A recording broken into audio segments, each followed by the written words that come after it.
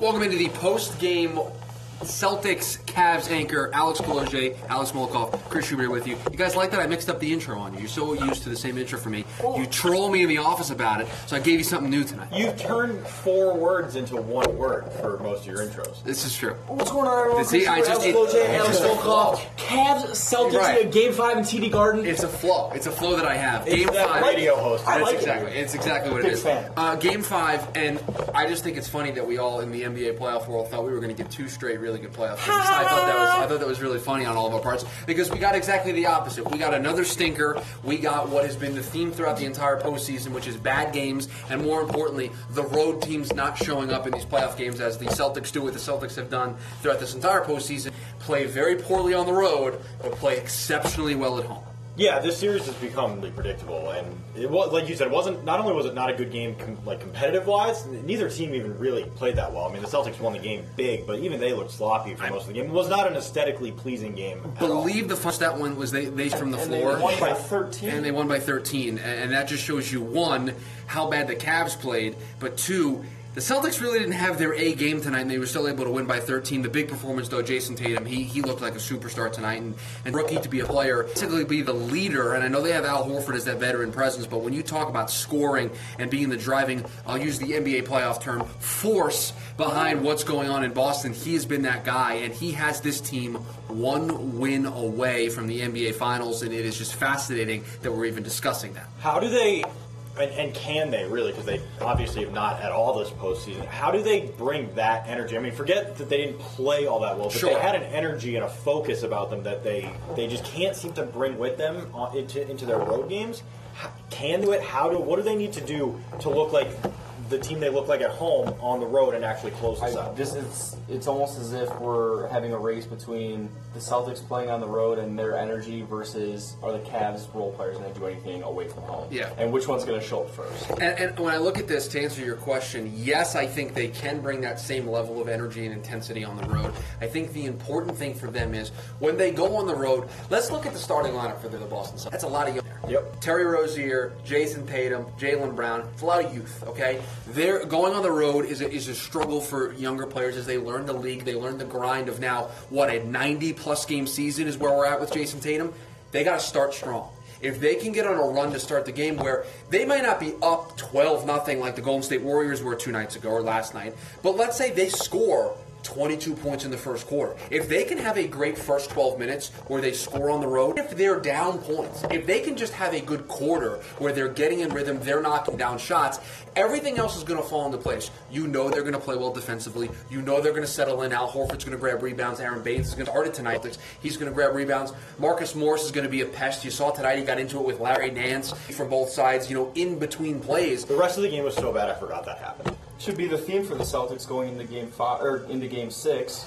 They showed before the game that in Games 1 and 2 they averaged 27 points in the first quarter, Right. 17 points in Cleveland. So I would throw the kitchen sink right away. I'm all in on scoring as many points as I can in the first quarter. If I'm down 8, if I'm down 10, if I'm up, I need to score points in the first quarter to show myself, hey, we can keep up with this team. We can score on the road because with Brad Stevens, the defense is going to fall into place at some point, and they're going to be able to make this a game, and they're going to go on their runs. If I'm Brad Stevens, I extend the leash a little bit more in Game 6. You know that you are being dominant at home. You know that you are guaranteed a Game 7 where you have been untouchable, literally, in the postseason. I throw the absolute kitchen sink at the Cavs in Game 6 and force them to beat you.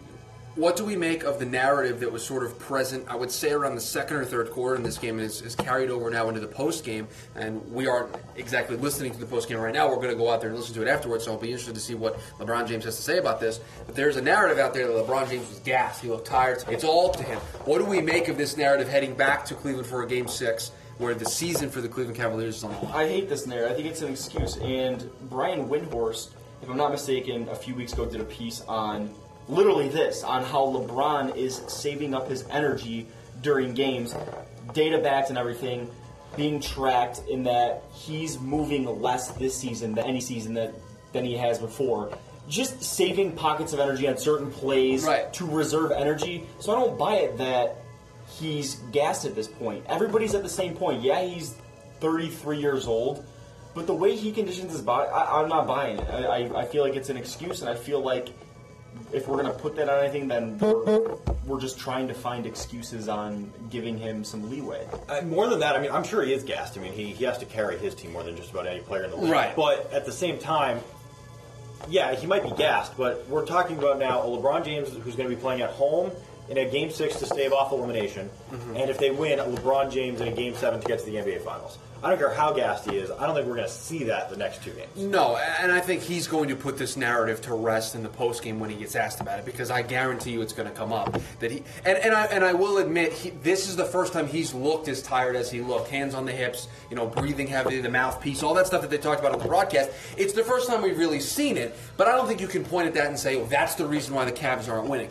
No, the Cavs aren't winning because tonight, other than LeBron James is 24, look up and down the box score and tell me who was the person that contributed. It was Kevin Love in the first quarter. Yeah, for the first couple minutes, I was going to say, look, Kevin Love was going to have one of those really good kind of complimentary games, and then he disappeared. And yeah, I mean, the rest of the team they were never able to get back over the hump and actually cut into the lead ever. It never felt like it got close. It wasn't like last night's game where a team came out to a big lead and then slowly it was chipped away. They never really were able to get close and get over that hump.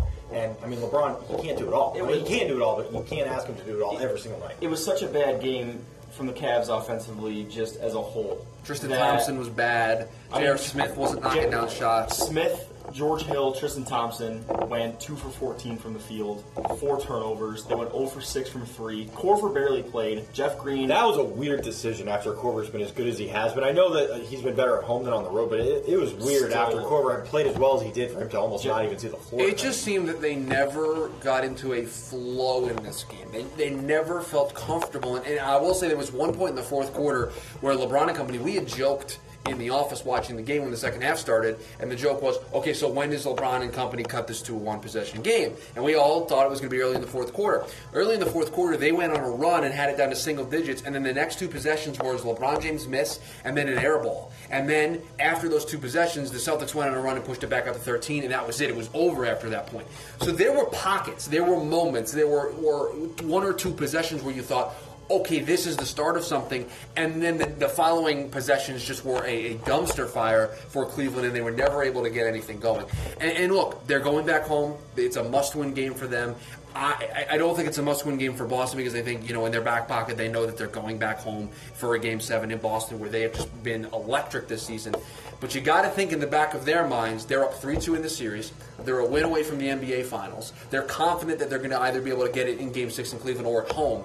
You'd love to win Game 6 in Cleveland, 1 for the rest, and 2, to be able to prove to yourself and to the fans and to the pundits out there that you can win on the road because you got to go to Golden State or Houston in the next round to win the championship. That's not going to be easy. You got to prove to yourself, Cleveland, that's going to get into their heads when it comes to the NBA Finals, either playing in Houston for games 1 or 2 or in Golden State. I look back on this game and I'm trying to come up with some sort of takeaway going into the next game, and I don't think there is one. I mean, maybe I'm wrong, but what we saw tonight is exactly what we saw for the first 4 games of the series. What I expect to see in Game 6, and then Game 7, to borrow a phrase from I think it was Kevin Millar way back in the day. You never know what can happen in Game 7. But I don't think we see anything different. I don't think we saw anything different tonight. I don't think we see anything different in Game 6. The home team just seems to be unbeatable this year. This game does nothing to change the fact that I think the Cavs will win at home in Game 6. Nothing about this game tonight changed that for me. There's nothing because this has been, like you said, this is the MO of the entire series. This has been exactly the blueprint that this series has followed. And until it changes, which would mean the Celtics would win, I'm not changing my overthinking. Yeah, I'm not going to. If anything, I'm more confident the Cavs win at home in Game 6 because I can't see LeBron losing a Game 6 to be eliminated from the playoffs at home, and especially with everything kind of hanging over him. What a way to go, if that's the way, if he's going to go out, to lose a Game 6 to the Celtics team without Kyrie. In Cleveland. Do you guys think Game 6 will be LeBron's last game in Cleveland? Yes. I'm not sure. What? Come on. I'm not sure. Yes. I'm not sure. I'm not sure. Let me put it this way. Yes. I think Game 6, before this, I think Game 6 will be LeBron's last game in Cleveland as a Cavalier, at least for the next several years.